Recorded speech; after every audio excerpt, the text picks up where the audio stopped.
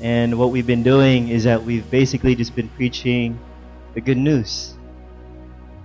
And unfortunately, in some ways, some people don't like the good news. Right? It's very interesting. But some people do. And what happens is that when you start preaching the good news, religious people get mad. And what I want to preach this morning, or to share my heart this morning, is that I want to show you how big God is. And His love for all of humanity, not just the Christians. And I see somewhat of a disconnect. They have this understanding up here of what they've been taught. But here, they know what love is. But the struggle is that they're trying to reconcile what they've been taught here and what they already know here. Right? And what a lot of Christians are scared of doing is that they're afraid to live from here. They're afraid to live from their heart. They're afraid to read their Bible with their heart. They're afraid to think with their heart. And I'm here to say that you don't need to be a genius to know God.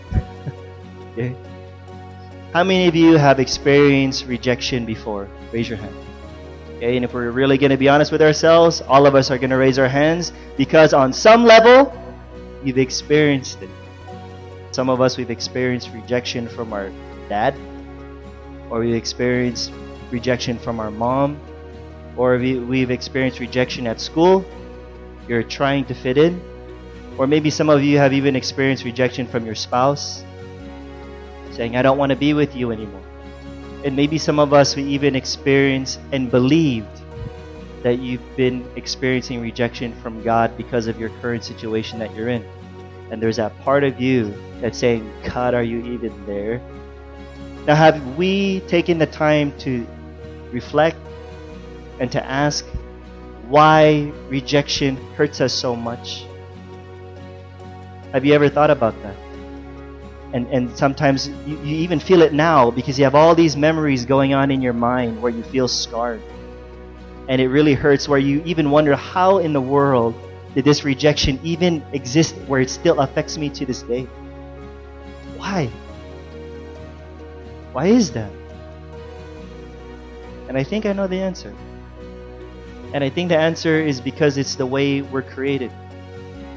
I think it's the way we're wired, so to speak. Right? And I think the reason why rejection hurts us so much is because we were made for rejection. We were made for acceptance.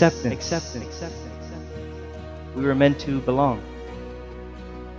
Now imagine you go up to an orphan, and then you go up to an orphan and you say, hey, you're an orphan. You have no mom, you have no dad. I don't even want you.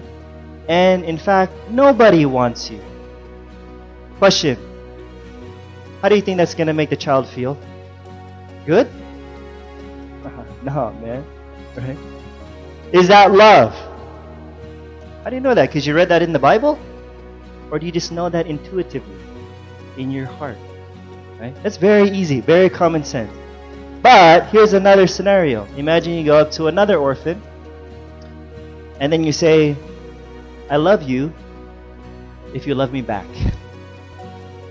I accept you if you accept me. If you reject me, I'm going to reject you. In fact, if you reject me, I'm going to be angry at you and I'm going to be against you for the rest of your life. How do you think that's going to make the child feel? Good? Pretty bad. Next question. Is that love? No. But here's a confusion, and why some of us might be confused, because deep down we know that that's not love. In fact, let me summarize it like this for that second scenario. In other words, the child has to do something in order to belong. It's conditional. Right? Now, here's a confusing part, because deep down in our hearts, we know that's not love. But yet that's the way many people describe God. Right?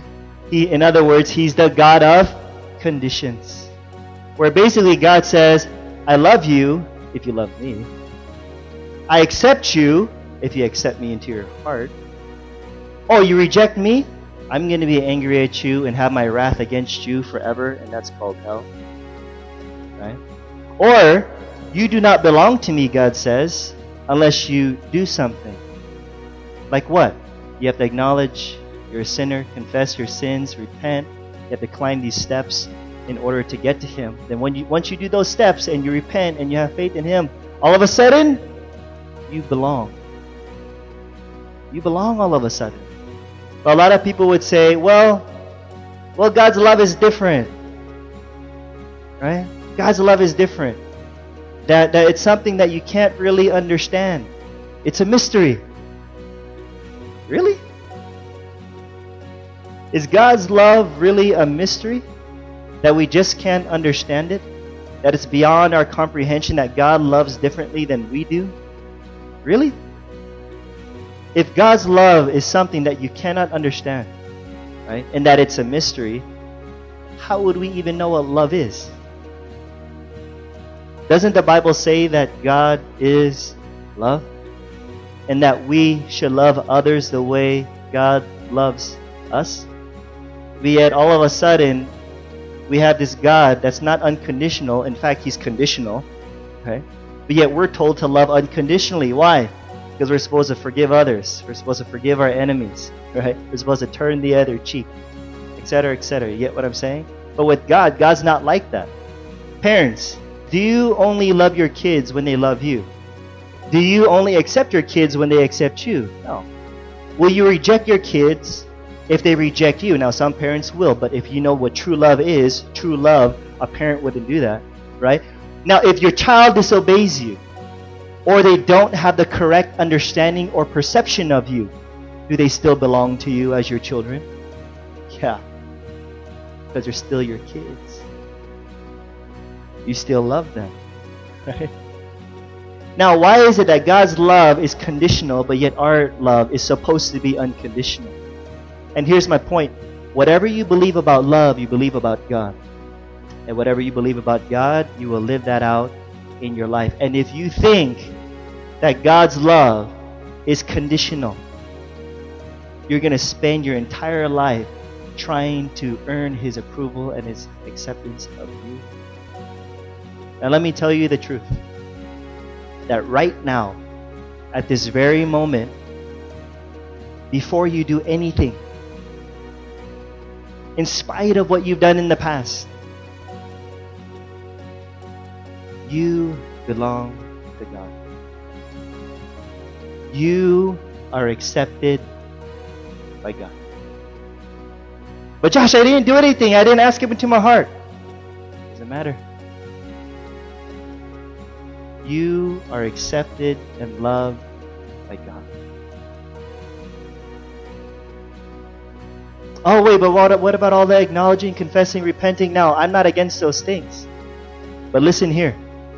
Are those things that we do, faith, repentance, confession, whatever you want to say, are those things the requirements to be accepted by God? Or, listen, are those just simply responses to knowing that because of His love, we're already accepted and included and loved by Him?